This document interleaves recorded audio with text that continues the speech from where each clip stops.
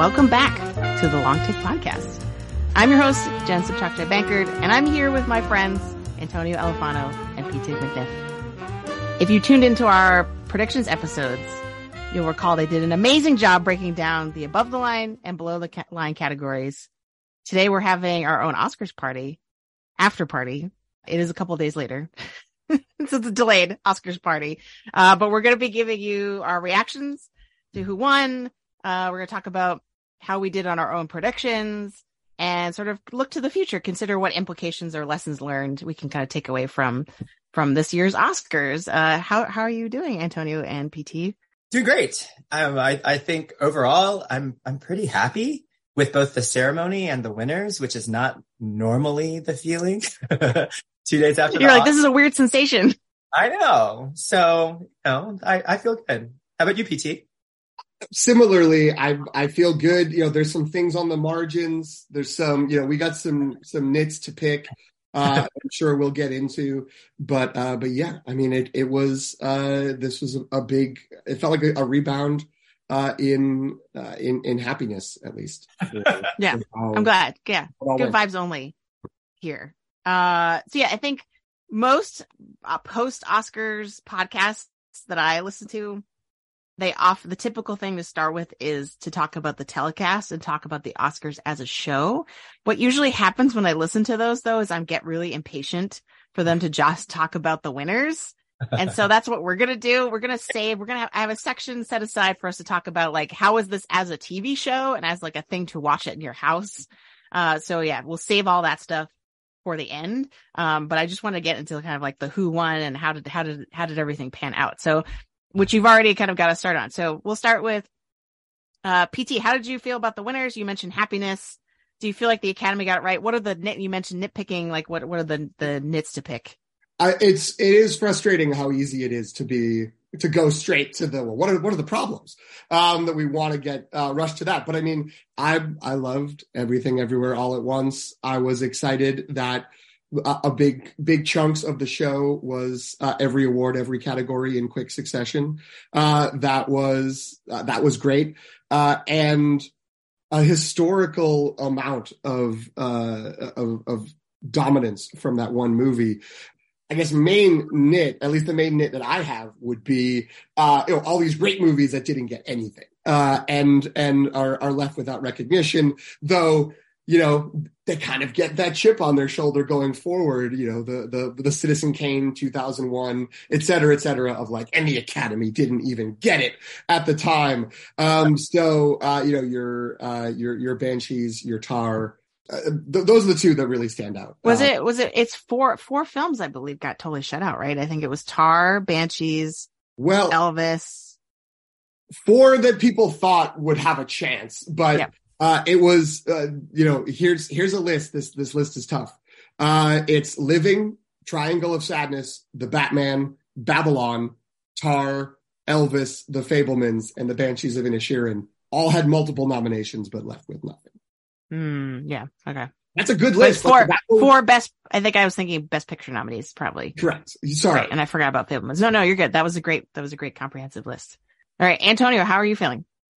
I mean, I feel for the most part good about like the winners. I think that a ceremony that passes where you don't feel like there was like an egregious choice is pretty good, right? And I think I think I already knew that it was going to be an okay day because the nominees were pretty strong, right?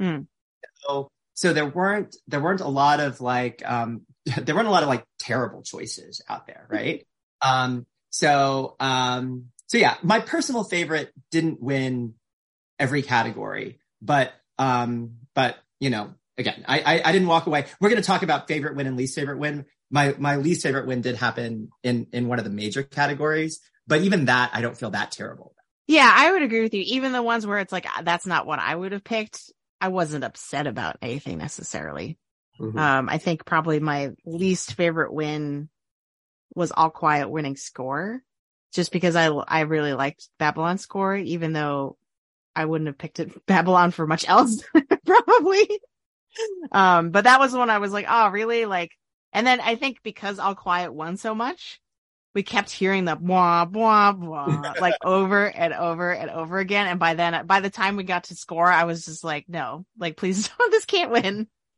It's funny that there's and I don't want to creep into the telecast portion of the conversation, but the experience of watching it when I have full faith and confidence in the good people of Price Waterhouse and the Academy that they don't know what it's going to be. But, the arc of the very beginning of the show, oh, this is an Everything Everywhere romp.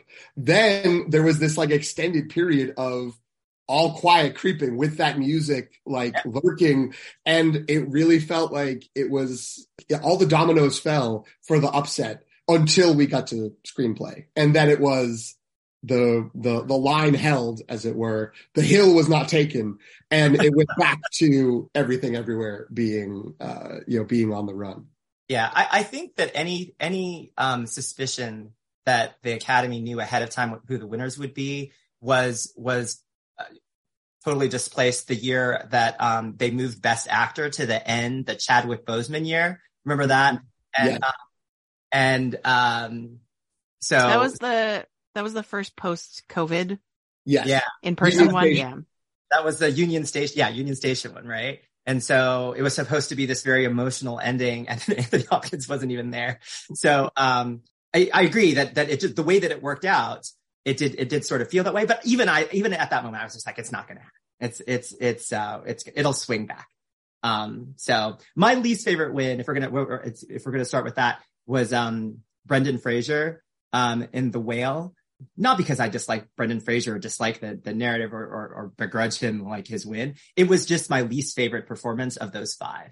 So that was the only thing. And again, if that's the one that I'm calling the least, because normally that's a long list. And there are a lot fighting, like that's pretty good. Even my least favorite winner, I was happy to see him as a person, win that award. He genuinely seemed surprised and overwhelmed, which was really nice to see, that he just kind of was like, I don't even know what to say up here. Like those are the great Oscar speech moments where people just are so overcome with emotion, or they are so surprised that they kind of like say something weird off the handle. Right. So I think he did do his typical thing of like trying to create some metaphor for what which I couldn't totally follow. Right. It was like some weird nautical metaphor where it started with a whale and then there was a boat, and like, I don't know. It was like, it kind of got off the rails a little bit, but the look on his face, I thought was like, I'm like, oh, okay, I'm happy for him. He is an actor because of his story. Like this feels good, even though like Antonio texted our group chat, The Whale now has 2 Oscars. And that really puts it in perspective, because it's like, would I have really, and like, we just talked about a bunch of films that I think all of us loved, have no Oscars. Yeah. And so that becomes really weird, right? Where it's like, okay, this movie that people were either like mediocre to not liking, and has 2 because of Brendan Fraser and makeup and hairstyling, and something like Tar walks away empty-handed. Yeah. Also, I mean, this does follow with what we were talking about earlier about the correlation between makeup and actor. I think it's silly that this continues to be a correlation, right? Like, yes, they had to transform themselves, but like, I hope that that's not a trend that we can continue to talk about, because during makeup, I remember in the group chat, I was like, uh-oh. Yes, it's happening. So I want to take credit. I was right in predicting that the 2 would be the same, like from the same film. I put my bet on the wrong horse, the wrong pairing in that way, and then lost. PT, what was your least favorite win, since we're on the subject? It's hard for the answer to not be Best Actor with love for Brendan Fraser, because his narrative and his story is wonderful. I have, as said on an earlier podcast, I have no interest in seeing The Whale. I didn't see it. I'm not going to see it. I've not heard anyone say, I recommend it outside of the checking the box for the Oscars that you got to see it. Except I guess for the Academy, who gave it 2 Oscars. It's the only movie besides Everything Everywhere and All Quiet that won more than 1 Oscar this year. So it's the 3rd best movie apparently. So that's tough to not say that in the interest of splitting it up. This isn't the worst win, but if I could change one win, and I don't want to take anything away from Everything Everywhere because that's hard, but it did win so many.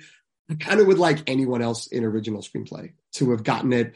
Tar, Banshees, Fabelmans, Triangle of Sadness. I mean, if any of those had won, I wouldn't have been like incredibly mad, especially Banshees or Tar. I would have loved for them to get one and for them to have that screenplay. I feel like, there's this list of movies that, felt underappreciated in a ceremony, but gets that screenplay nod. And 10, 20 years later, people are like, yeah, that's a great movie.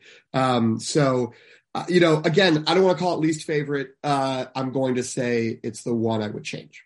No, I hear you. And I think that one I had predicted for Banshees for so long because of this logic of, well, Everything Everywhere is going to clean up everywhere else. So that this is the good place to give credit to a movie. I used to make fun of the spread the wealth logic.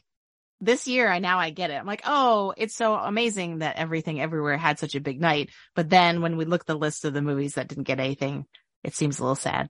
My other least favorite win, I have really mixed feelings. Maybe this is not least favorite win, but it's most conflicted win is Jamie Lee Curtis, because the more I think about that, and I was it's a roller coaster of emotions, because on the one hand, I predicted it correctly. So I was very happy about that. Right. That was one of the moments where I was like, hands in the air, like yelling at my TV. I did it.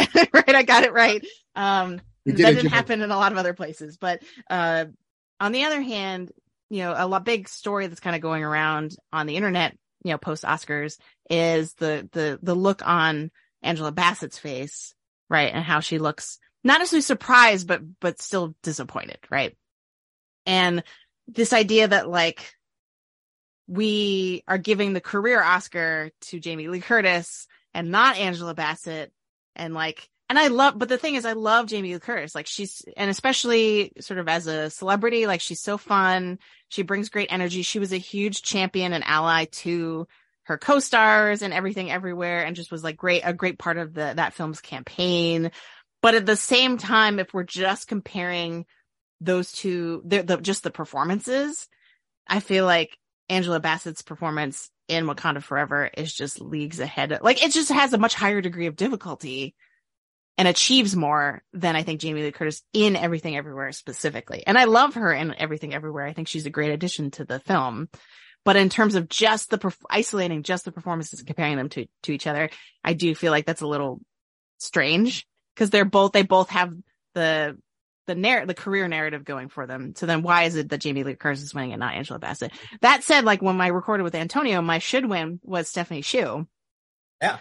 Because she has such an amazing range in that film, and she's doing so much and so well that, like, again, if we're just looking at all the performances, that would be my pick. But if we're doing the career Oscar thing, I'm like, why isn't Angela Bassett winning? It's not okay. And I feel bad, because if I were going to change it, I would probably give it to Kerry Condon, and that so Banshees could win. And also because I thought that she had the best performance out of that roster. I think that just speaks to what Antonio said earlier of like, there weren't a lot of bad options on the table. Sure. Shall we move to favorite win then? Yeah. What made you really happy where you were like, oh, this is what I wanted. This was great. For me, my hands in the air went up for Sarah Polley, and Women Talking. That was a movie that was, that I was surprised at how moved I was by it. I was surprised at how excited I was, like, to watch it from beginning to end. It's a movie that I feel really proud and really happy when I help other people discover it. When I tell people, like, you should watch this movie. And a lot of people just were like, I don't know what you're talking about, because we talked about the sort of like botched, release of it.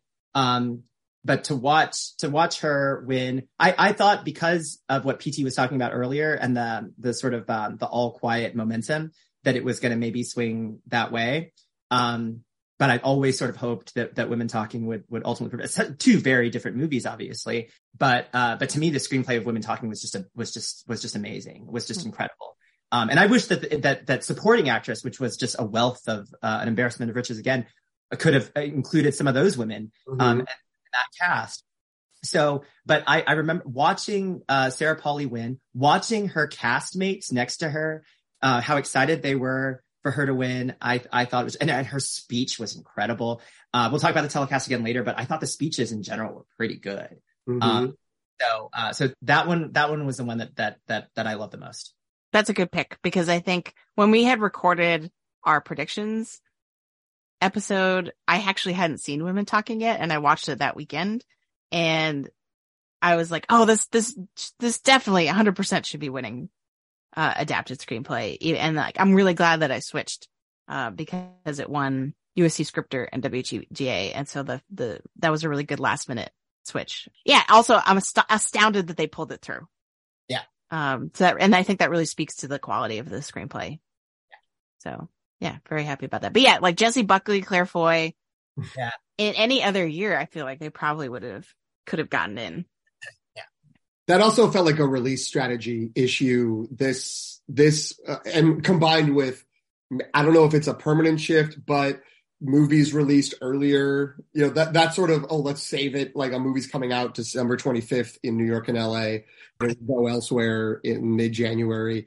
It doesn't seem like the recipe for success that it used to be. And so that movie got trampled under these narratives and under movies that were available to just easily watch at home in the prime nominating season. And so it feels like that kind of, it got lost a little bit, but I'm with both of you. I'm glad it got reclaimed, or I'm glad that it got, it got this award. It sort of carved it out. I think it's hard. It's hard to not choose that as the best, sort of best win, just because it was the most, was it the most surprising? Or it was the one where maybe it had the most question marks, about it, that didn't go to one of the two big favorites. So I think that's interesting. I'm going to cheat, and say my favorite moment was, Ke Huy Quan, hugging Harrison Ford. And they only got like the back half of the hug, but they were smart enough to cut to Spielberg in the audience. And that just touched my little nerd heart. That at that moment, everyone's celebrating, and his win, Kwan's win, even though maybe the most foretold of all of Everything Everywhere's wins, that was still great, because that was, I believe, if I'm right, that was the first one besides animated feature. And it was just like, they were still like, what if they screw it up? What if everything goes crazy? So him winning was just sort of like, okay. His story's solidified. That's good. Even if nothing else happens for Everything Everywhere, it will be an Academy Award winning movie, and that's great. Yeah, I think if he hadn't won, that would have really deflated the entire proceedings. I think everyone would have been like, what do we do now? I mean, yeah, or it would have been just chaos. Yeah. On one level, it would have been great. As a Everything Everywhere fan, it would have been devastating. He's on my list of favorite wins as well. He and Michelle Yeoh as a pair. Although if I had to pick one, I think I would go with Michelle Yeoh, just because that was the one I was not confident would happen, and in fact predicted that it would be Cate Blanchett. And so that was, in general, I think I was more cynical than I needed to be in making my predictions. And that makes me so happy, right? So like the Michelle Yeoh win against my prediction actually was, I didn't care that I got that one wrong, because it was so nice to see her get that moment. And I really was afraid that like Everything Everywhere would take everything except in this category, because Cate Blanchett's performance is so strong. And like, wouldn't it just be the Academy to be like, Jamie Lee Curtis wins one, but Michelle Yeoh, the star of the movie, right, does not. And like her win is so historic. And again, like that was another one that they, like the Harrison Ford setup, I think worked out really well. I think having Halle Berry, the only other actress to have won a lead actress Oscar in 95 years of its history or whatever it is. She's the only actress of color to have won, and now there are two of them now. So having her there to award Michelle Yeoh, right, a historic win because she's the first Asian actress to win Best Actress. That was sweet. So if I had to pick one win, that's my favorite. That would be probably be it. Though there were a couple others that pleasantly surprised me, like Ruth Carter winning costume design, because that was a should win that I had that I didn't think would happen. And then obviously Naatu winning Best Song. made me overjoyed. But how about you, Antonio? What were your favorite wins? So I was happy. I mean, I was happy with almost all of the wins. So with regard to Cate Blanchett, like I was rooting for her, and I predicted her. She was my should win and will win. But as the evening rolled along, I had a sort of similar experience looking at that Everything Everywhere sort of like line of actors that it would just seem wrong for all of those people to get awards and not Michelle Yeoh. So and I sort of made my peace with it, like in the course of the ceremony as the sort of steamroller started to go. So even though it wasn't the win that it wasn't my personal pick or the one that I had predicted, I was very happy with the win. And like when we talked about this earlier, I was like, look, we're going to debate about this. I thought actually we were going to have a wilder divergence in terms of who we thought would ultimately take it. But it's not a situation where I was like really unhappy to be wrong. I was like, this is a wonderful moment. And like, the other thing is like, Cate Blanchett is going to be in amazing movies for like the next 20 years, right? Like, I'm not sure what, like, I hope Michelle Yeoh gets other opportunities too. But like, you know, I don't know, when we think about the sort of functional, like use of an Academy Award, I mean, it's a mixed bag, you know, like some actors, we don't hear from them very much after they win. But in terms of Oscar history, it was a really nice moment. So yeah. I think that, you know, this, Antonio, what you're saying is that there wasn't really a villain in, you know, as a movie. You could try to argue All Quiet if you didn't like that movie, I guess. And you could argue The Whale, but The Whale was only going to be a villain in the spots that it ended up triumphing. But yeah, it was, you know, who was really upset about, you know, Angela Bassett versus Jamie Lee Curtis, or Cate Blanchett versus Michelle Yeoh. Like, you know, I mean, obviously everyone had the one that they wanted, like, you know, one versus the other, or the one that they thought because they, you know, based on their predictions. But I don't think anyone would have been like, this is a travesty if the other, you know, whoever won out of those. I did want to note, Jen, I apologize. I almost talked over you at one point. But I was going to say Ruth Carter. That was another surprise that I didn't think was even possible. And so that was a great win that she won. I saw, and I didn't go through the whole history to confirm it. She's the only Black woman to win more than one Oscar now. In the 95 years, across all the categories, which is pretty crazy. But that's great for her. And she gave a really nice speech. So I think that was really rewarding. And apart from a few of those pockets, production design was another place where there was, I think maybe the biggest statistical upset, based on what the odds were. But one interesting thing, not to lead the transition into, the predictions, was how predictable a lot of this was. I mean, there was some sort of like anxiety, especially over the big acting categories, but for the most part, it went chalk. Like, it was just what people thought was going to win. You know, the narratives, the counter narratives, all sort of were bouncing us around. But ultimately, it's kind of the way things looked like a few weeks ago is what played out. Yeah, for sure. I think I would definitely agree with that, with the exception of, I think the All Quiet wins that people didn't expect at the expense of, I think, Elvis. Mm-hmm. To me, that was like the most unpredictable. Like, those craft categories that we had talked about, where we were sort of like, it's either All Quiet or Elvis, and then it, like, you know, costume design goes to Black Panther, right? And All Quiet gets production design, which is not the thing that we thought it would get, right? So yeah, I think that was the closest thing we had to kind of chaotic wins. But yeah, you're right. Otherwise, it was Everything Everywhere, cleaned up, made it big in the way that people thought and had thought for a while. But otherwise, but I think the other big surprise too was that the acting, because I think a lot of the Oscar pundits that I follow sort of split the difference between BAFTA and SAG.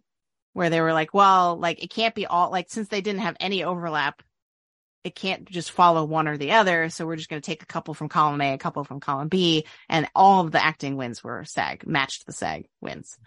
So that was super interesting. But yeah, we have transitioned into our predictions and how those panned out. So let's start with the totals. How did everybody do? How many categories did you get right? Antonio, we'll start with you. 17. Yeah, that's what I had. How do you feel about that? Is that good? Were you happy about that? I think it's okay for a year where it felt a little bit strange and harder than normal to predict. I think that the main thing is that I missed some of like the big categories, which right? Like, I still had, Banshees winning original screenplay. I didn't go with the flow with Yo. Right? To be clear, everyone was like, this is really the closest race. Yeah. Best actress and best actor were the closest races where people were like, it really could go either way. Yeah, and I picked Frasier even though I didn't want to. So normally I can do pretty well or a little bit better in those bigger categories. I actually followed the long take for a lot of the other categories and that helped there. So 17 out of 20 I think is okay. I think it's okay for the year. Yeah, I'd say. I was at 18 because I think because I had the whale still in makeup, even though for our discussion on the earlier episode, Jen, like all signs were that Elvis was moving up. But I kept it because of that should will of like I was hoping that that Elvis would take that instead of the whale. So I had that, and then my misses were actor and actress. I think I still said, no, I said Austin Butler. I still wanted Colin Farrell. And I still was sort of hoping because I was like, are they going to leave Banshees empty? I thought maybe they were going to say Colin Farrell when they were opening it. What a delusion. I think a lot of the anonymous ballots that came out were pointing towards a Colin Farrell upset. Which I would have loved. I think that would have been great. Again, no disrespect. I'm glad Brendan Fraser has an Oscar. And then, actress, as we've said, I think we all had Cate Blanchett winning, holding on to win that. And then production design and costume design, again, a wonderful, surprise. Production design, again, I wouldn't have chosen All Quiet, or if we were going to choose All Quiet, here, I would have maybe taken one away somewhere else, and not have it gotten up to 4. But yeah, I mean, the documentaries and shorts I didn't think about. I just did whatever the long take said. And I think that was 3 for 4. Amazing. I mean, you two are part of the long take. You can't refer to the long take now as an outside source. Like you're part of the source now. But I will say that I had shout out to my friend Rosario, who's a loyal reader of the long take. He actually on social media posted that our predictions collectively helped him beat the rest of his family on Oscars night. Mm-hmm. So we can be really proud about that. I think we're helping people get one up over their loved ones in their predictions. So I think we're doing it right. So yeah, I also had 17, which is actually, I went back on Gold Derby and looked at my track record. It actually is a little bit lower than what I've done in the past few years. I've usually averaged out at 18 or 19. And so this was not a great year in terms of like accuracy for me, but still, I think considering where I messed up, I think it's still respectable. Cause I think when I look at what I didn't get right, I'm like, they're really based on the conversation before the Oscars. I don't think I really realistically could have put something different for a lot of the categories. Greg, who sends his regrets, he wanted to be here on this episode with us, but couldn't make it work. He actually won. He out of all 4 of us, so he got 19. Yeah. So it paid, like listeners, it pays to be up on the shorts. That's true. Because I think that was one of the places where he probably got an edge. Although he blamed me for convincing him to switch to Le Pupille when An Irish Goodbye actually won. I think that's what he originally had, and then he panic switched at the last minute. So he posted on social media his ballot.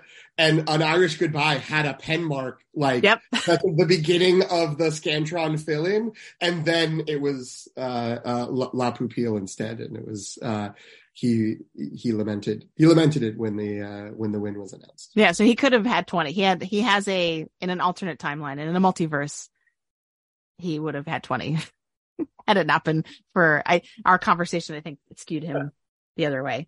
But congrats to Greg for getting the highest score out of all of us. So in thinking about, because I mentioned a second ago where I went wrong, I don't feel too bad about. Like, I don't feel like I don't have necessarily a lot of regret.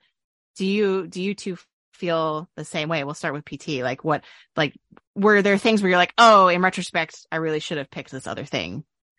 No, I don't think so. I think the narrative that is under fire, we'll put it that way, currently is the spread the wealth one. That took a hit this year. Yeah. Was that a fluke? Was that just the confluence of people just really liked this one movie, or you could say these two movies, if we include All Quiet on that. Or is this sort of a shift because the sort of one movie taking 7, 8, 9 awards was a little more prevalent like over a decade ago. We were talking, if you look in the 90s and the early 2000s, that would happen more often. But it frequently happens in a movie that gets a three or so of the above the line ones and then cleans up in craft. And the sort of, when we think of Spread the Wealth, there's like, okay, maybe there's a Dune or there's a Mad Max. That's sort of the technical award juggernaut that is taking a bunch of the awards, but not necessarily all of them, but then nothing up above. So then it feels like, oh well, we had 3, 4, maybe even 5 movies that got multiple awards. So this was sort of a return. I've got some statistics, some numbers that I'm not going to get into yet. We could talk about that maybe for going forward. But yeah, I think that's the big thing. Is it's just sort of like, I'm with you, Jen. As things sort of shook out, and I looked at all the movies I really liked that didn't get anything, I was like, oh, let's spread the wealth. I like that. But is that going to be the reality? Is that what voters are going to do? Or is this just an anomaly? Yeah, it's really hard to tell. I think looking at my own scorecard, I feel like going into Oscars night, finalizing my predictions, I was really nervous about, because, Antonio, you said you stuck with Banshees for adapted screenplay. I almost was very close to doing that, because I was like, but it's getting nothing. How is that possible? And I think the spread the wealth narrative, as PT saying, has been so prominent recently that I kept being like, this can't be right. This can't be right. But I was like, you know what? I'm just gonna go with it. And Banshees has fizzled enough that it will walk away with nothing. And then I wish I had sort of stuck to that more, because I think a lot of the mistakes that I ended up making were, oh, well, Elvis has to get at least one of these, right? I assumed that Elvis was going to pick up a couple below the line, and invest, I overestimated Elvis, which we will talk about, what that means later, probably. But yeah, it's just it felt really weird to be predicting major Best Picture nominees not getting anything. But yeah, Antonio, how about you?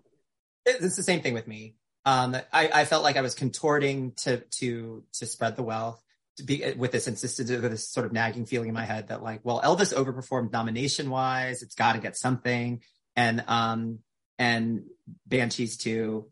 It felt wrong but I do think, to PT's point about does this indicate a change? Because you're right. In the past, there were films that did dominate nominations and then dominated wins.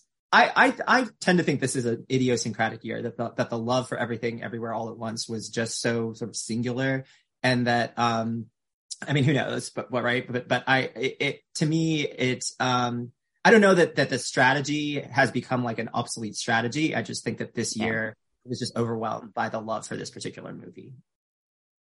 Yeah, and that'll be a really interesting thing to watch for in the next probably 5 years or so, to be is there going to be another Everything Everywhere? Is this a thing that's happening now, or is this just so particular to this one special movie? Right. And actually, now that I'm thinking about it more, the spread the wealth is what messed me up in actress, right? Because I think part of the reason I stuck with Cate Blanchett is because what we had been talking about, Antonio, where it was like, well, Tar's going to get something and everyone's going to associate Cate Blanchett with the movie. Like she is the movie. Therefore, that's what's going to push her over the line in actress. And I think if I hadn't been so stuck on that idea and just been paying more attention to the momentum that Everything Everywhere had and that Michelle Yeoh had, that I probably would have switched over in the last week. So yeah, that burned me for sure. And I think, yeah. And then the lack of Elvis love, because so many of my predictions were based on Elvis is going to do really well. And, people love it, love biopics. They love musical biopics. Like I had so much PTSD from Bohemian Rhapsody winning so much the year that it was nominated, that I think that was really driving a lot of my choices. And that was one of the biggest surprises for me, was like, wait, Elvis went from being like I think I had predicted Everything Everywhere with the most wins, and then Elvis, and then All Quiet kind of tied for 3. I think that's what I had originally. And the fact that Elvis ended up with 0, All Quiet ends up with 4. I don't think there was a way I could have seen that coming. Yeah. There were a bunch, I saw this online. I think it was on the Oscar race subreddit, which that's a confession of nerdiness that I have something from there. All kinds of streaks were broken. And the big one that Jen and I had talked about, but I think had also come up in your episode with Antonio, if I'm not mistaken, was editing and sound being linked. This is the first time since 2013 that they weren't the same. Editing and sound didn't line up. It's the first time since 2007 that the editing winner wasn't even nominated for sound. And so there's some of these things. You mentioned it earlier, Jen, the sort of BAFTA versus SAG. This is the first time since 1998 that no actor from BAFTA won at the Oscars. It's the first time. That's crazy. That's the first time a supporting actress was in a movie that won for something else since 2014. That was always sort of an island, which was sort of part of the like Kerry Condon like narrative or Angela Bassett narrative when we didn't think that costume design would win. And Best Actor being this is the first time since 2010 that the Best Actor winner the movie that had the Best Actor winner wasn't nominated for Best Picture, which was a blessing for Antonio with The Whale, but is another streak that is broken. And then the Poor Fabelmans also broke a couple streaks. The TIFF People's Choice winner and the Golden Globe drama winner have both won Oscars for a long time. TIFF, the Toronto Film Festival, Toronto People's Choice winner won at least one Oscar since 2012. The Golden Globe drama winner has won an Oscar since 1978. So my entire life, the Golden Globe drama winner would at least win one Oscar.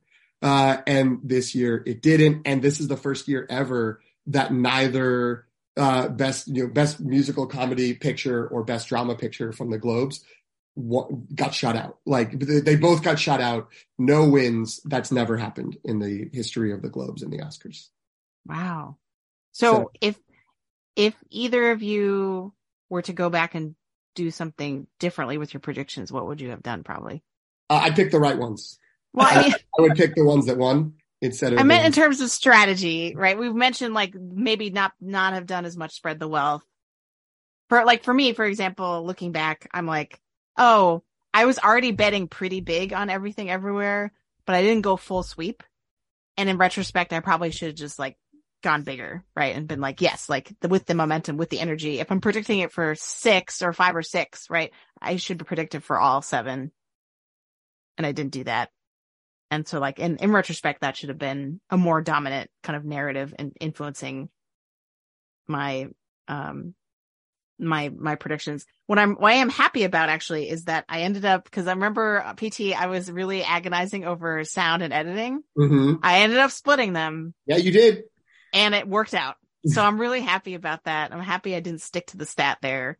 But shout out to Matt Neglia, who's never going to listen to this. Because he's an actual Oscar pundit, right? But he's the the head of Next Best Picture, and they, for their Patreon supporters, they had a Zoom on Oscars Eve, which I got to hop on for a little bit. And in the chat, I asked this question about being really stressed out about film and editing. And he was like, here's why I'm not stressed about it. Here's why we can split it. And I was like, okay. And that made me feel confident enough that that's what made me actually switch over and not stick to Top Gun in both. So that was really helpful. All right. So any other surprises in terms of where you were wrong or what you got right? Any other prediction related? Oh, I forgot that this all started with you asking us a question. I had lost the question. What I would do differently, I would have believed in All Quiet a little bit more. I think that is like, and not, just because of that movie, but there was momentum in all the sort of, the craft category write-ups. It was how All Quiet was generating this momentum and had a lot of, seemed to have a lot of support, but I just didn't think it was going to carry it over. It was All Quiet and Elvis were the two most nominated, and then Babylon seemed to have, one or two corners. It was like, well, they're going to have score, or they're going to have production design, or maybe both. But it was All Quiet was marching on score. It seemed to have cinematography. Again, production design. It was theoretically in fourth in terms of the odds. What Babylon, Elvis, and Avatar were all ahead of it in terms of the odds makers. So that was a surprise. I don't know if I could have predicted it, but I guess I should have believed the All Quiet hype a little bit more. But if I did, I would have given it adapted screenplay, and I would have taken an L there. Happily. Right. That was another one I switched after Antonio and I had talked, because it didn't do as well in the precursors that happened after we talked. So that's actually another example of a narrative, a bit I should have leaned into more and committed to more, because I kept saying All Quiet's going to overperform. All Quiet's going to sneak into categories we don't expect. And I just didn't go all in on that. I just sort of went halfway. And so, yeah, this is what I've learned from this round of predictions is, like, if you have a strategy, if you have a narrative that you think is going to play, then you got to stick with it and go all in. Yeah. All right. So, like, we've already started talking about this a little bit here and there, but let's take head on sort of what are the implications? Like, what are the big takeaways from this year's Oscars? Like, what is the everything everywhere sweep mean for the Academy? Like, we sort of talked about, like, maybe this is just a one-off thing, but, like, how do you think this has a larger impact on Oscars in the future and on just the movie industry in the future? I'll start with this, if that's okay. So to me, what this year shows is that critics, BAFTA, and then Guild's Oscars are like three things now. Like, they're three different things. Critics and Oscars have always been sort of like at odds, and while there's sometimes alignment in years where, like, the same actors will win everything, or like there's often a split between critics. BAFTA has traditionally been considered historically more aligned with Oscars because it is also a cross-industry award. But I think that BAFTA and the Academy have both changed their rules to or changed certain things about their voting procedure to make more exciting sort of nominees and winners. I think that BAFTA's rule changes, as I understand them, is that they now have like this sort of like panel that will decide some of the nominees now, right? And so I think that has resulted in a more diverse slate of nominations. But what the Academy has done in increasing and making more diverse its membership is that it's enabled more diverse and sort of exciting contemporary winners, right? And so when you look at this year in particular, where like all four acting categories, it's just crazy to me that there would be that much of a distinction between them. So to me, it just says like, well, now they're just different things. And now they're not necessarily all, we think of everything pre-Oscars a little bit like, well, it's predicting the Oscars, but like the critics have never cared about like predicting the Oscars, I think necessarily. BAFTA, I think, doesn't care about predicting the Oscars. It's their own sort of thing. The Golden Globes definitely cares about predicting the Oscars. Yes. Like, the Golden Globes only exist as like a party where people audition for Oscars. But I'm going to pay attention. I think in the future, I'll pay more attention to the guilds. And because I think that if we talked, Jen, before the Writers Guild, I think, gave out their, and I think maybe I could have been convinced after Everything Everywhere won there. But again, Banshees wasn't nominated there. So right. So it felt like, oh, well, it wasn't nominated, so I'll just keep going. But in retrospect, that should have been the indicator that it was just going to be this historic sweep. Mm. And I'm kind of okay with this idea of like, all right, their own separate things. If it enables the sort of spread the wealth over multiple ceremonies and multiple, different types of award shows, because I love Everything Everywhere All at Once, but I'm kind of glad Barry Keoghan has an award for that movie, and that Carrie Condon, won. I wish Colin Farrell had won as well, right? But so that's my sort of takeaway in terms of the implications and how to look at this sort of race moving forward. I agree with that. That's really well said. I feel like and again, this could change because, the stories can change from year to year, but the sort of slow march to inevitability may be over with that sort of, here's Brad Pitt winning 15 awards at 15 ceremonies for Once Upon a Time in Hollywood. Like he's got, by the time you get to the Oscars, even if you've been avoiding the other things, you've seen the speech, like you've seen what he's going to say. That, maybe there's going to be, there's some more variance, and an embracing of that. And also, is there, so I guess the question is it just that it's variance? Is it that these are different entities and different pools that want different things, and are trying to act, of its own autonomy, which would be great. I think that's what we would all want. I don't want the BAFTAs to exist to try to calculate what's going to be the best, the best, the most likely to win, at an Oscar. I would like to see it be its own thing. But is it, is that the new reality going forward? Or is it that, Academy voters don't want to be told what to do or don't want to be told what the favorites are?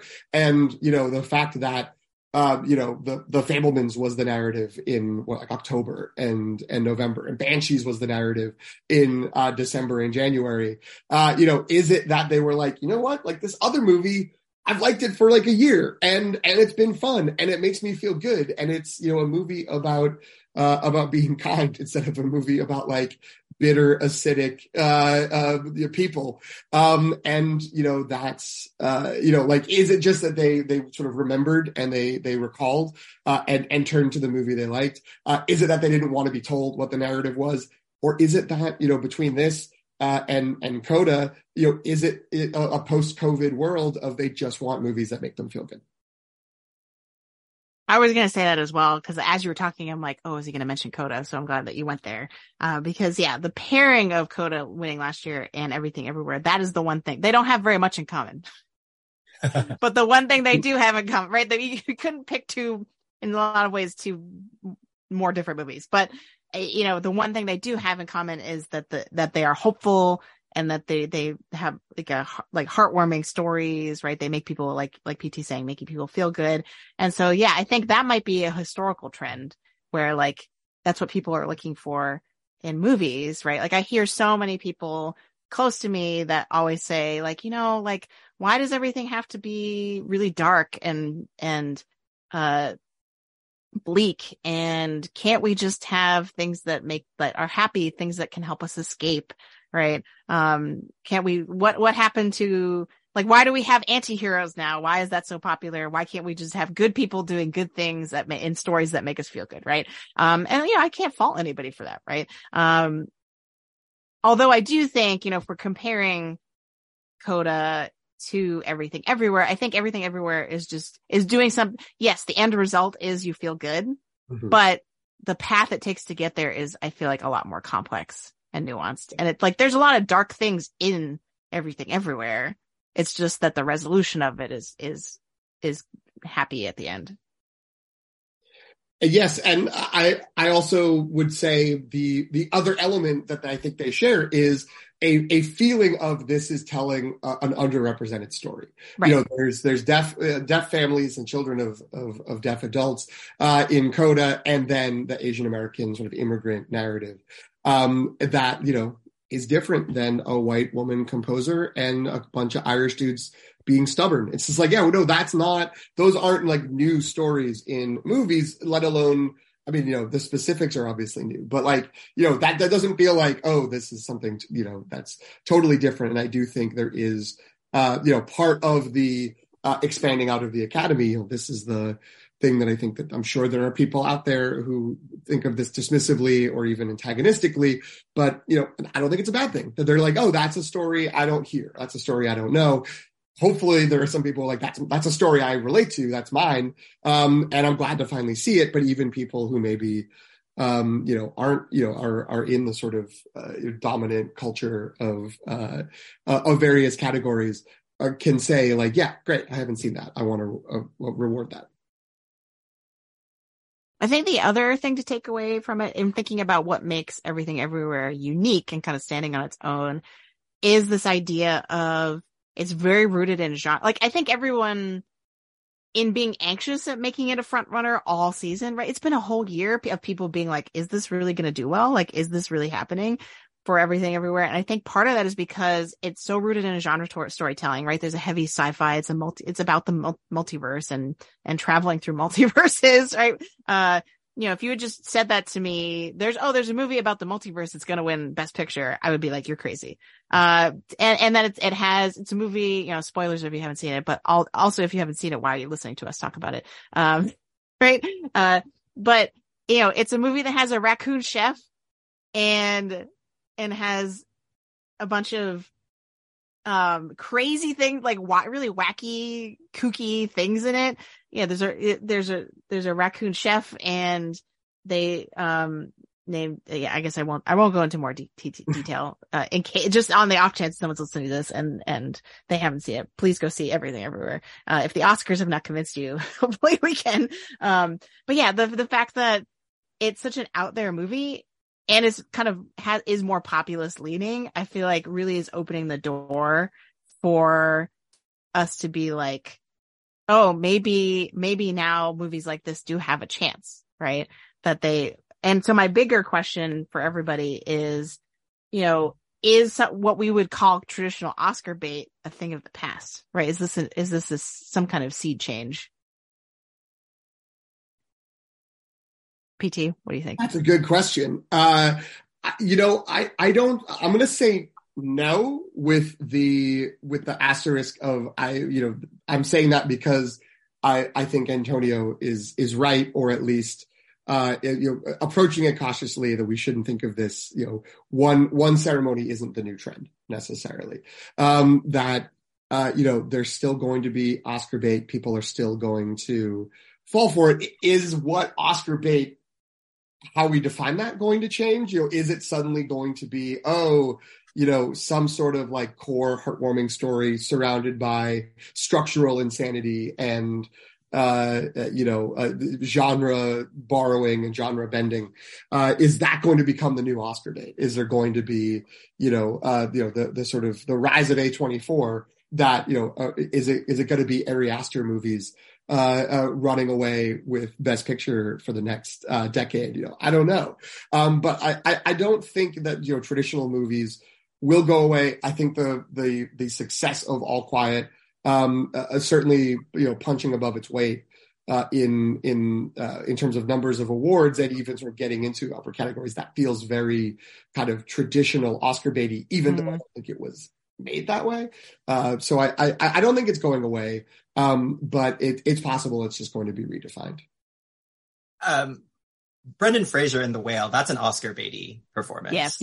Right? I mean, that's a classic Oscar baity performance. So I think it's still with us. It's still with us even in the ceremony.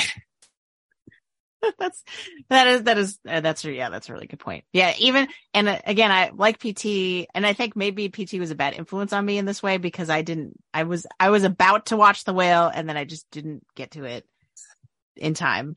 And now I probably won't, like you, probably won't watch it. Cause now I'm going to be moving on to other things. But yeah, just looking at the reels and the Oscar clips alone, I was like, yes, this is definitely like someone who makes a physical transformation just yelling, right? Yeah. That's like classic. That's a classic Oscar win.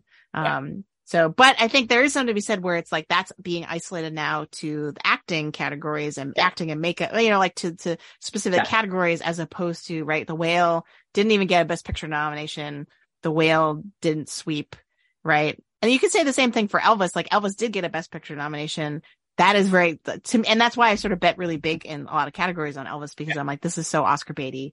And so the fact that didn't get anything, I think indicates that maybe, to me at least, that maybe we're trending away from what classic Oscar bait is. But yeah, you're right. It's still very much present. It's also interesting how much Elvis momentum were people who don't vote. Like it had a lot of, I think, like younger fans who were really into Austin Butler. And that there's something interesting about, it also felt like Bohemian Rhapsody had a lot of like new generation discovering this old music artist and being like, yes, good, we like this because of this movie.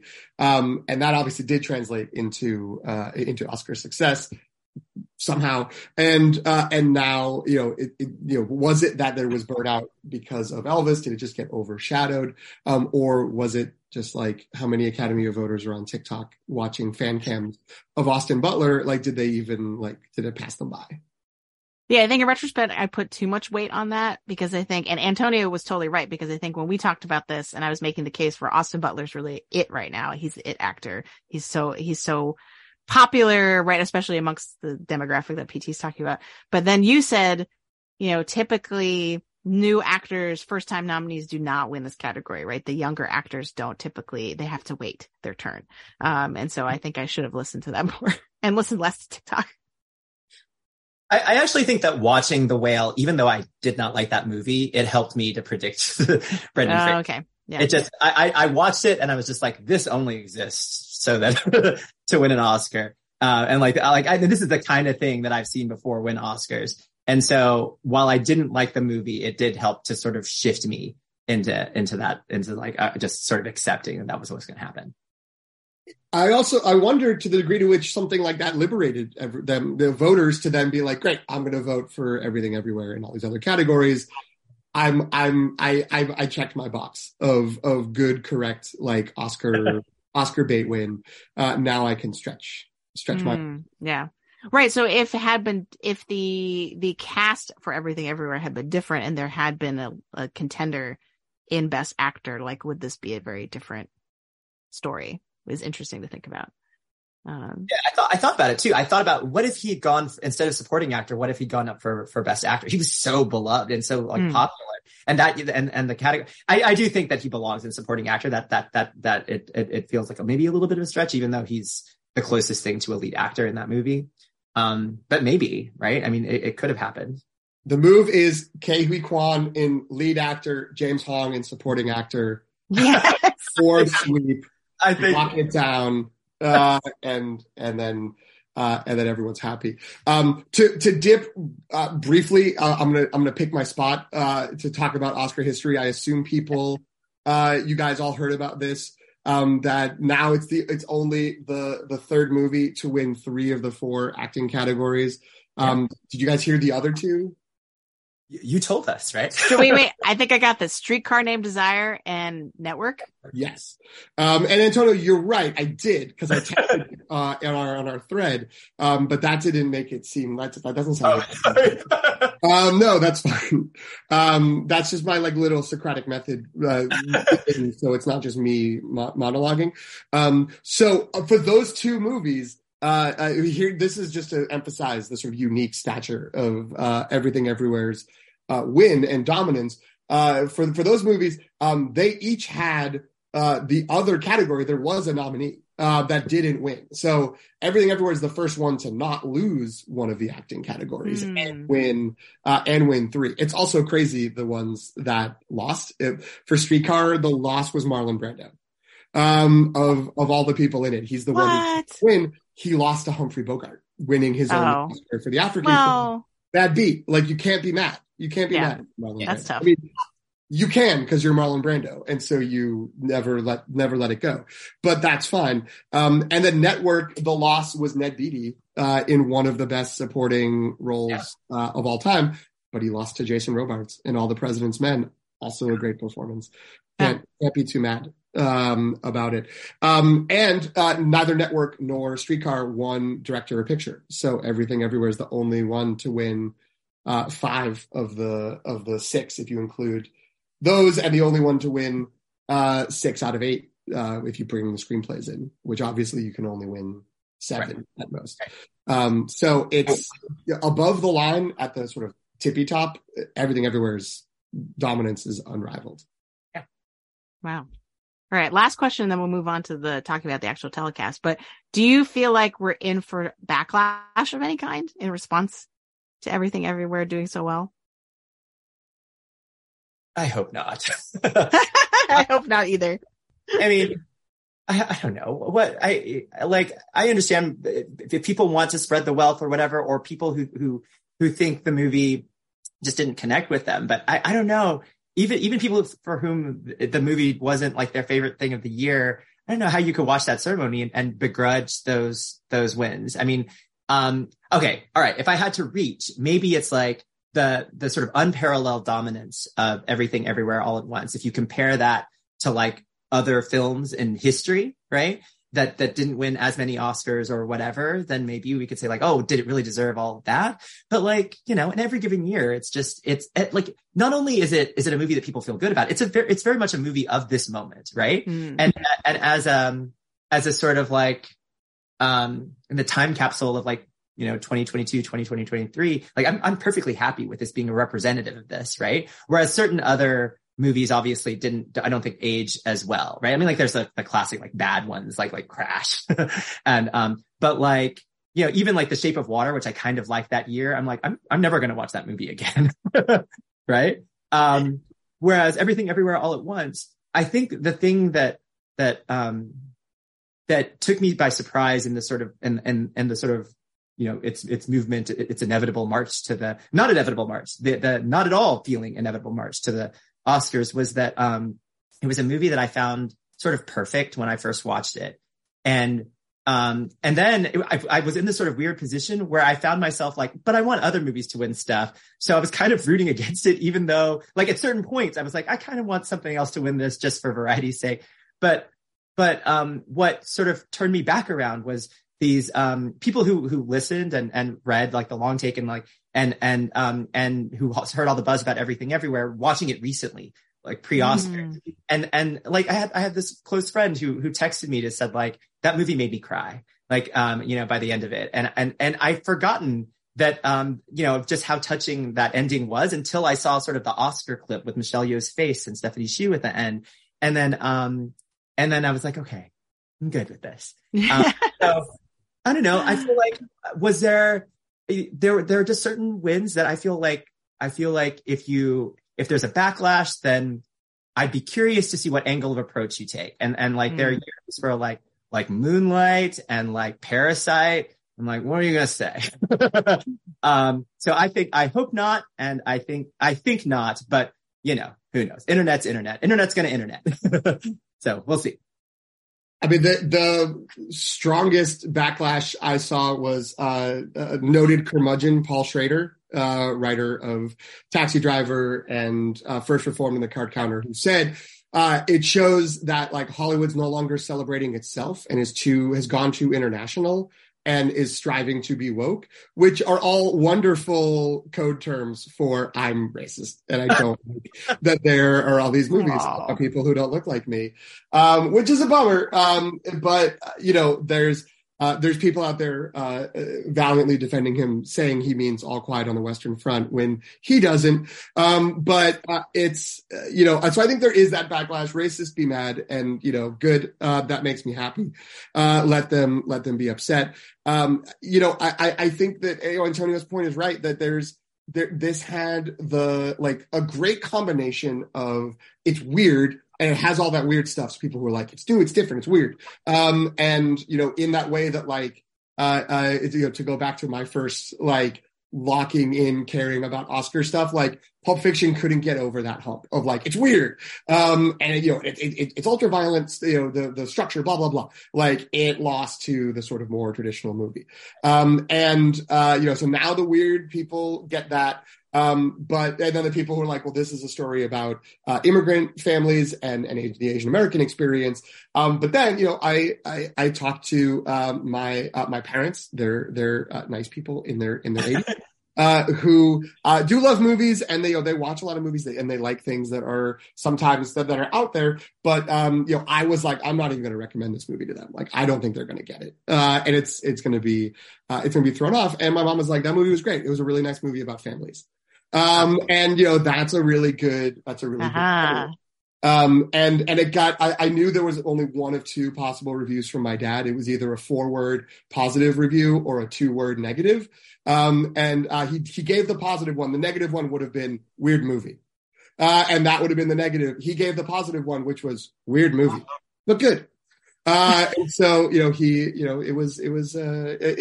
think it plays better than a lot of the sort of folks deeply steeped in it might think, because of all the surface stuff. I think the core themes and elements and subject matter come through and resonate, and that's why it won. Yeah.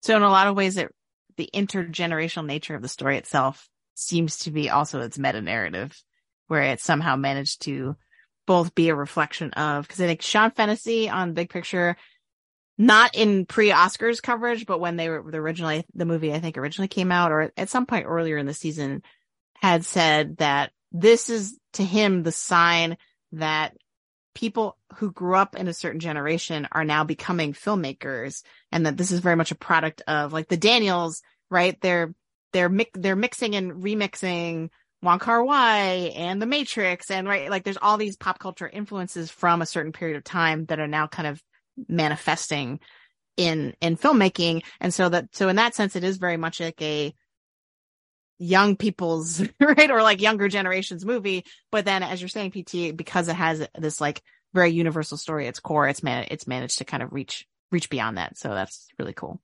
Yeah. All right, so let's talk about the telecast itself as a thing to watch on TV, because because I listen to so many Oscar and movie podcasts, I've heard a lot of complaining about the Oscars, especially recently, in terms of like, what are the choices that they make that like because last year they famously cut down the number of categories, and then people who are actually cinephiles and a part of the movie community were like, what are you doing? The show, we're the only ones who care about your show. Why are you taking this away from us? Right. And so like, there's this whole conversation about who is the Oscars really for?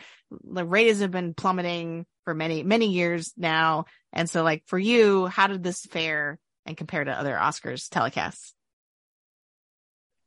Go ahead, PT.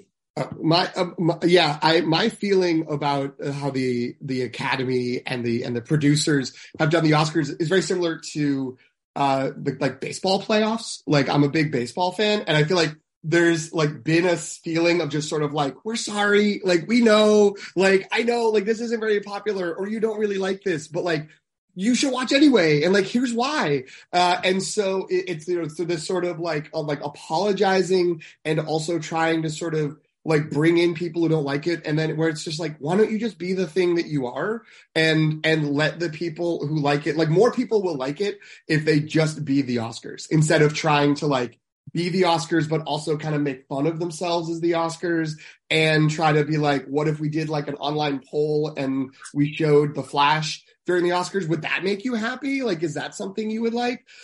So I liked this telecast a lot because it was very stodgy and traditional. And I think that is good. I think that's what the Oscars wanted. I thought there was a good market correction in how they presented themselves. I think they really felt the blowback of that attempt to move some of the awards offline and have them just be sort of summarized. And I think they did what is a good thing to do, where they were like, they openly apologized. Like Kimmel mentioned it. They were like, we heard you. This was a bad idea. And now we're doing it again. And instead of trying to have a bunch of people come out and make jokes about how like no one cares about visual effects or whatever, they had people come out to be like, here's what visual effects do, or here's what editing does. And it was weird sometimes, in that great way that Oscar ceremonies are weird, to have like a woman and an old machine like spooling through film behind the editing presentation. But I like that they were just sort of like, hey, in case you are tuning in and you don't know what a cinematographer does, here's what happens. And here's, historical context for that. And so, I thought that was good. Again, nits to pick on the margins of the telecast, as, just like with the awards. But overall, I was pretty happy with it. I will note, as both of you know, I lost the date and made dinner plans. So I watched it on tape delay. I started watching it like an hour and a half. So I also fast forwarded through all the commercials. Highly recommend it. That was a great time. I know I was about to say this is shameful, but the idea of not having to sit through the ads is pretty appealing. Yeah. Well, not sitting through ads. My biggest complaint was that we were forced to watch a Little Mermaid commercial during the actual series. It so was bad. about as shameless as it possibly could have been too, right? But beyond that, I agree with PT. I think that it moved pretty smoothly. One thing logistically that I really liked in terms of what made it go a little quicker was that we didn't have, I think in the past, we'd often have actors from the Best Picture nominees come up to introduce the clips from the pictures. And like, while it's kind of cool to see, like Jessie Buckley and Rooney Mara come up to whatever, it also takes time, right? And especially with 10 nominees, right? Mm-hmm. In the past, they've tried to do things where they like package like 3 nominees together into a thing, but often it just didn't make sense why you put these things together. So I think that was handled well.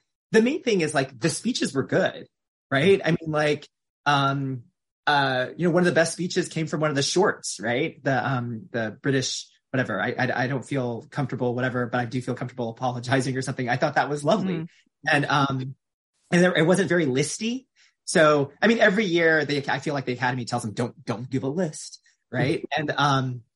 And whatever, right? Like sometimes you get weird things like Brendan Fraser's, like the metaphor or whatever, but like he's trying, right? He's trying to say something interesting, and it was kind of interesting, and it felt, and also even the inevitable victories, right? It sort of proved to me that to someone who's up for an Oscar, it's never not special to win an Oscar, right? And it never feels like, well, I'm just at the end of the finish line. I'm just relieved that this is over. So for him, he seemed just as surprised as he did when he won his first award in the season. So I think overall, I have very few complaints beyond The Little Mermaid.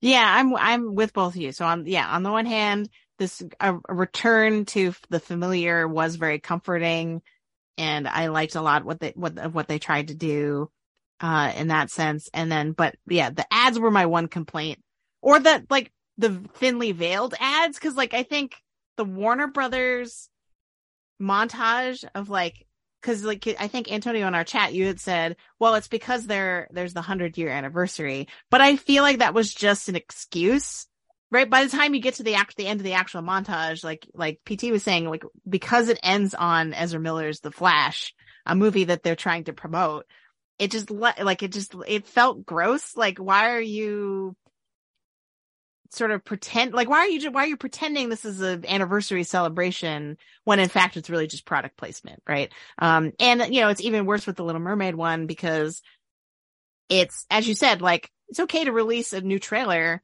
during the commercial break. Yeah, that's the place it belongs, not during the ceremony. But the fact that it's airing on ABC, which is owned by Disney, and this is a Disney movie that's coming out, like that just felt really wrong. And I say that as a big Disney stan. Like it's, I give Disney plenty of my money. So like, it's not because I don't like Disney, but it still felt like a weird misappropriation of the time during the precious time we could have been spending giving some people not too many people got cut off, but like giving the people who did cut off more time to speak, right? There were a bunch of, especially if you had more than one person accepting the award, that was usually like only one person got a chance to speak. And apparently like it seemed like they didn't tell them that, or like that just didn't work out because of the timing or something like that. But Yeah, so like I would definitely have traded the Little Mermaid promo for more time for the actual awards. But yeah, that was my one complaint. I thought otherwise, yeah, I think otherwise it was good. I think Jimmy Kimmel did a fine job. He was perfectly pleasant. I think I was reading, I can't remember where it was, but there was someone's review of the ceremony was like he was the perfect in the middle, down the middle, right? Like he was neither just complacent and kind of pandering to the Academy, but at the same time, he wasn't so biting like a Ricky Gervais that people were like, get out of here. So I think it was what it needed to kind of like get back on track. And as PT was saying, sort of like own up to what it actually is, not pretend to be something else.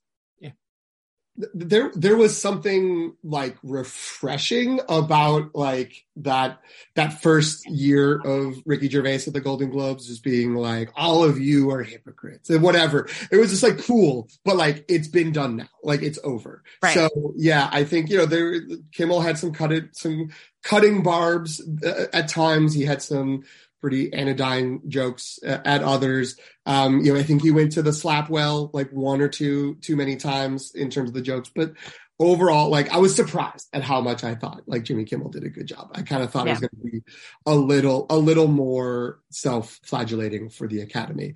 To jump in quickly on the kicking of the Little Mermaid trailer. I listened to the Little Gold Men podcast, the Vanity Fair Oscars podcast, their sort of post show, and they had two of their people who were there, like in the theater, and then two that were watching elsewhere. And the people in the theater were saying, like, when it would go to commercial, there was sort of like these pre-packaged things that would show on the screen that were not the commercials, but they were like interviews with nominees, and just sort of stuff to fill the time. So not going to show the commercials. The Little Mermaid trailer and the Warner Brothers 100th anniversary things were not shown. They were treated like commercials. They were instead clips of the nominees. Those were commercials. They were not part of the telecast. That was the telecast like leading into the commercial break. So that was paid advertisement, and it's crazy. Like it's crazy they did that. Especially crazy because even though I fast forwarded through the commercials, I saw there was a like 100th anniversary like celebration of Disney ad that happened of just sort of like the history of Disney that was during the middle of one of the ad breaks. And they didn't even like pretend to have that be the thing that's like pseudo part of the ceremony and then just put Little Mermaid. They just were like, here's a new movie. And everyone was mean to the new Little Mermaid. So you gotta like pay attention to it. And that was bad. It was bad. People were mean to her. But that doesn't change the fact that movie looks terrible. And I have generally been disappointed by all live action Disney remakes. I don't understand why they exist other than to make money for people who will see them and not really care that they're not very good. So yeah, I'm totally with you. I will say that you mentioned the slap, which I generally don't want to give a lot of airtime to because I think it distracts from talking about the movies. But obviously it was a huge pop culture incident that will haunt us forever. But I do think they handled the presenters really well because historically you have the best actor from the previous year present to best actress and vice versa. And that was obviously going to create a sticky situation because Will Smith was not allowed to attend the Oscars for good reason. And I thought that their solve for that was very clever, where they were like, "Oh, we'll just double up and have two people, right?" And then and it felt pretty seamless in terms of like it wasn't like, "Oh, this is awkward," because like I'm just imagining Will Smith being here, and that enabled them. I thought the Jessica Chastain and Halle Berry, as I mentioned earlier, was a particularly good because Halle Berry was there to present to Michelle Yeoh. Like I thought that worked out really well in a way that made me sort of forget about the potential awkwardness. I also like that they sort of, the pairing up of people and also the doubling up of awards. I also listened to the Big Picture post show, and they had I was not on board with their complaints. They were like there weren't enough celebrities.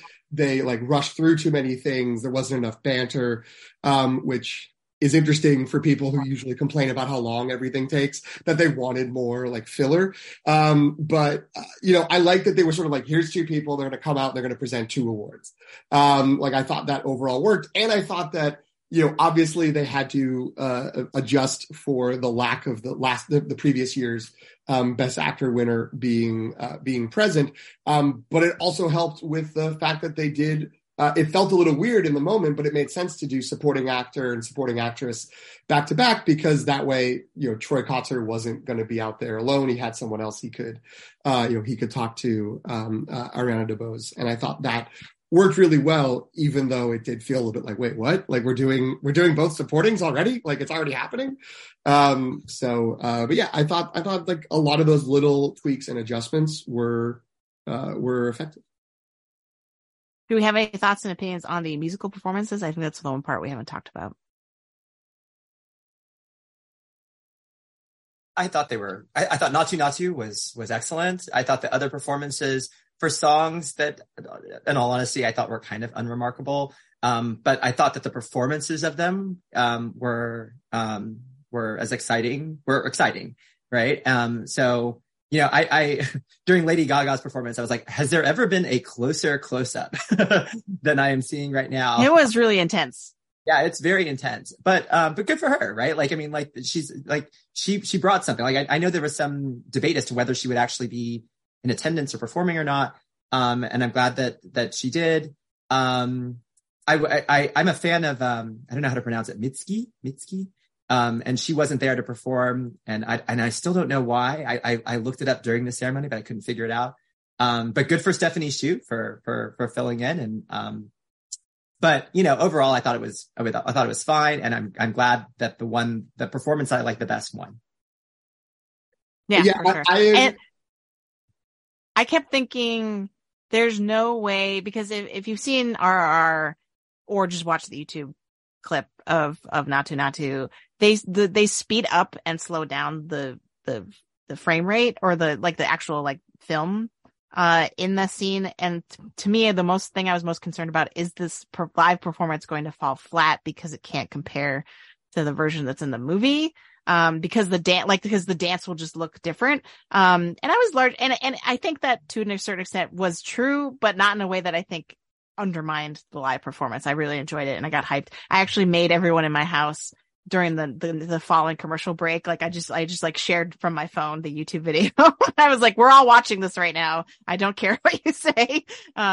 And I just made everyone enjoy it. And I was like, oh, this is still really great. So, I think that would be my personal pick as well. Though I think that, Rihanna did an amazing job.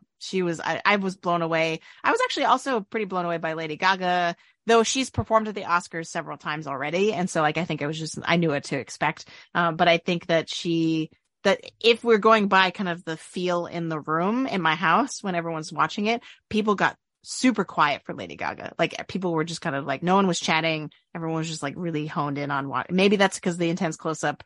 Maybe it's just because of the strength of her performance. Maybe it's just because everybody likes Lady Gaga, but that was definitely the one that kind of had everybody stand still, where I was watching. I agree with you both that the Natu Natu performance was the clear highlight. That was great. There's obviously something to the star power of Lady Gaga and Rihanna, and to people of a certain age, David Byrne, as well, showing up. That was great. With hot dog fingers. That was a great reveal. My warmish curmudgeonly take is if I was going to cut the whole award show down, I wouldn't do the songs. I was like, we don't need the songs. I don't care. I will be honest. We fast forwarded through 3 of the songs, like not the whole thing. Diane Warren got like 3 bars, and then fast forward. Lady Gaga. After your commitment to her history, you did that really? I didn't fast forward through her getting her honorary award in that little clip package. So good for her. But yeah, I mean, Rihanna and Lady Gaga, we didn't make it through the end. It was just like, great, you're doing fine. We did go through the other 2, but it's just like, maybe it's because, that's a future discussion maybe, is what's the deal with the history of the song category and why is it there? I kind of did a medium dive into looking at score and how score used to be like divided into drama and comedy, but it's because it was sort of like there's so many musicals. It was a musical based thing that it's like the songs feel so disconnected from the movies most of the time that it does just sort of feel like we have something else. Like, are you sick of people walking up and handing out awards? Like, here's someone singing. And it's like, are we sure there's not? Like, I would take 5 additional like montages about the movies and how movies are cool instead of 5 song performances every year. Yeah, I hear you. I'm kind of of two minds because I do feel like it does serve like a Super Bowl halftime show sort of purpose to break it up. But I agree that like it you know, if we're cutting other things that are actually more central to the awards themselves, right, and that so that we can have time for these extended musical performances, that is an interesting question. But the one thing I will add before we wrap up, because I think we do have to wrap up now, is that there actually has been a little bit of blowback about the Naatu Naatu performance because, and I have to admit that just watching it when it was on, I did not notice this, but there actually weren't any South Indian performers, apparently. So I've seen lots of TikToks of South Indian dancers or people who are part of the South Indian community in the LA area being like, they could have hired South Indian dancers to do this and they didn't. Obviously, like, I don't know how, cause I'm not a part of that and I'm not linked into that, industry. Like or that community. Like, I don't know how true, but there were enough of them where I was like, oh, this is a thing. Like this is a thing that people are angry about. And also specifically because RRR is not actually a Bollywood film. It is a Tollywood film because was filmed in the Telugu language. And so it's not, and like, obviously, like, you know, people who don't have a lot of exposure to the Indian film industry, like, I don't begrudge anyone not knowing that, right? I only know that because I'm a movie nerd who looked up stuff about RRR, a movie I loved. But apparently that, you know, there's a little bit of commentary about like, why couldn't we have made more of an effort to get people who are actually part, like, you know, who either are part of the Telugu community or part of South India, or come from there, like people who are more authentically linked to the dance and the language of the film. So that is a thing that's out there that I didn't know was a thing until I started seeing it on the internet. Yeah. Fair. That's a fair point. Yeah. All right. So we're going to wrap up with final thoughts. Any other category? I think we did a really good job, but I think any other categories that we didn't touch on that you feel like you want to share something about, or just any sort of concluding thoughts about this award season, this year in film? We'll start with Antonio. I thought that it was a really strong year for film. And I thought that for the most part, even the films I didn't care for quite as much, with the exception of Blonde, I think that everything had sort of something to its credit. And there was just a range of experiences when you look at the list of the top 10 Best Picture nominees that, at the end of the day, for me, this year is going to come down. There were 2 movies that like brought me to near tears, and they were Women Talking and Living. But I think that part of that was also, those were 2 movies that I saw in the theater. And if I have one regret from this movie going year, is that I didn't see some of my favorite movies in the theater. I feel like watching things in the theater, good movies become better, bad movies become worse. Like The Whale I saw in the theater too.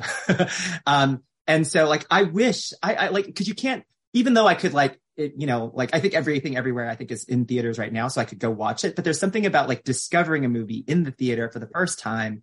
So I wish I could go back and watch Everything Everywhere All at Once and Tar, and some of these other, Top Gun, I didn't even watch in the theater either, right? That definitely, I think, so I recognize that those are really excellent movies.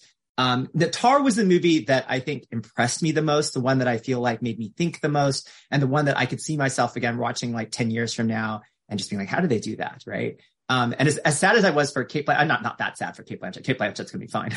I also felt for Todd Field, like they had some close-ups of him too.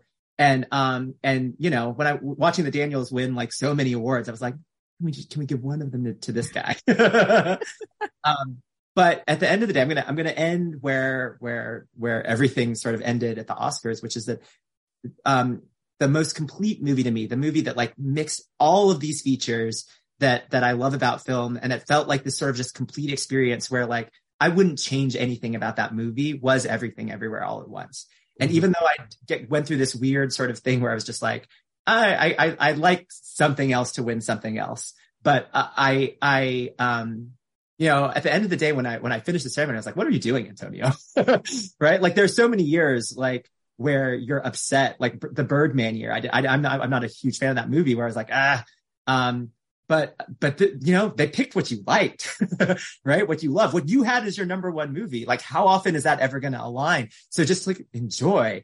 But I guess my one thing is that it was just such a rich year for movies. And I hope that the takeaway isn't just like people going to watch that movie, but watching Women Talking and Living and Tar and some of these other things as well. All very well said. It's very hard to follow Antonio when he says like really nice things. What I would say first, because when you were talking, it got me thinking about poor Todd Field. A couple things. One, it does feel like Angela Bassett got the sort of like, kind of a sore loser focus. Like, no one really talked about Todd Field, like, kind of frumping under his big hat. Which, again, totally understandable, as was Angela Bassett's. It's just like, it's very sad to lose. I don't know why people have to act like super gracious. Not everyone has to be Lady Gaga jumping out of her seat for Naatu before the Naatu people do. But the thing with Todd Field is he's already been through this. Like, In the Bedroom had the exact same thing happen as the sort of small movie. Everyone was like, this movie's low key the best movie. But then it loses screenplay, director, and picture to A Beautiful Mind, a movie I don't think anybody is like going to compare favorably to Everything Everywhere. That movie sort of, lost in the mist of time. And that movie had the best actress frontrunner, who got usurped by the only woman of color to win until now. So, it is interesting that he is sort of like stuck in this. His multiverse is just the same story over and over again. I agree with Antonio. The idea of sort of like getting back into the theaters was amazing. I also wish I had seen Banshees and Tar in the theater. I did see Top Gun. I did see Nope in the theater. And I think that's partially why Nope is in my top like 6 or 7 movies, because that is a great movie and played so well on the big screen. I did feel like the year was kind of top heavy, like the top 10 have my personal top 10. And I will admit, not having seen everything, there may be more things that slide in there. That has a bigger slice of the pie of sort of overall quality. Like, once I get down my list to like 15 or 16, I'm like, oh, okay. We're already here. That's fine. I think of things in sort of tiers when I have like a little running list. I could put spaces in between of like, okay, I cluster these movies together of, I kind of like all of them the same way. And since I've seen it, Everything Everywhere has been in its own tier up at the top. I've wanted other movies to try to get up there. Banshees and Tar are what's like underneath it in its tier, but I would love for them to get recognition. I hope as time goes on, people find them, revisit them, still like those movies. I think they're really strong. I think they're excellent. I'm very happy that the movie I like the most since I saw it was this dominant force. I actually don't have that much to add, so I won't, just for the sake of it. But I will add that I almost saw Everything Everywhere online during South by Southwest when it premiered. I was super close to watching it. I was like, but South by Southwest, unlike Sundance, like they force you to kind of go all in with a very expensive pass. There's no kind of in between. They don't sell single tickets to single movies, and their catalog for movie premieres that are not documentaries is not as strong as other film festivals. So like, I ultimately was like, I'll just wait till it comes out in the theater. But I did see it I think it was the week that it came out in theaters. And I never would have imagined that we'd be here now. Like, going back to when I was sitting in the theater watching it, like, cause I loved it so much. And I was like, this is an amazing movie. I'm so glad I got to see this when it's coming out in a theater, but I never had a second thought about its Oscar chances. And so it's amazing that we're kind of like now here talking about how it like is historic and how well it did and all that sort of stuff. So that's amazing. And then the other thing I'll say kind of in concluding is that the season, like everyone's saying, like the season has been really fun because it was like sort of had, like we were saying, at once was like predictable, but then also not predictable because we just weren't certain that this sort of thing could happen. And so it's, from a prediction standpoint, it's been really fun to kind of go through the ups and downs and kind of the different phases of award seasons. So I want to end by saying thank you to both of you and to Greg, who couldn't be here, for helping me on this inaugural journey, right? Like cramming in at the end of award season, some award season coverage. But the clock has started for next season already. So be on the lookout. I'm going to be probably, hitting both of you up for maybe sort of like what we're looking forward to next year. Or just like, as the conversation, the year-long conversation starts all over again, we can do this all again. So, to wrap up, I know, Antonio, I know you're not on the grid, you're not on the internet, but is there anything, here's an opportunity, is there anything that's forthcoming from you that you want to promote or anything you want to plug? I have, you can find me at like, Asian bakeries and dim sum restaurants. That's exclusively where you can find me. Nice. I love it. That's also making me really hungry because we're recording right at lunchtime. PT, how about you? I mean, I'm not that much more online than Antonio. PT McNiff, PT MCNIFF on Instagram. I believe my last post was March 2021. But you're welcome to send me a message there, and I will like Jen's content, and that's essentially what I'm doing online. But nothing beyond that. I now want to go to an Asian bakery. Maybe I'll meet Antonio there. Yeah, let's do it. All right. Wonderful. Thank you. Well, thank you again, both of you. Greg couldn't be here, but I do want to plug, he just launched a new website, ioncanon.com, which will direct you to his new shiny new Substack.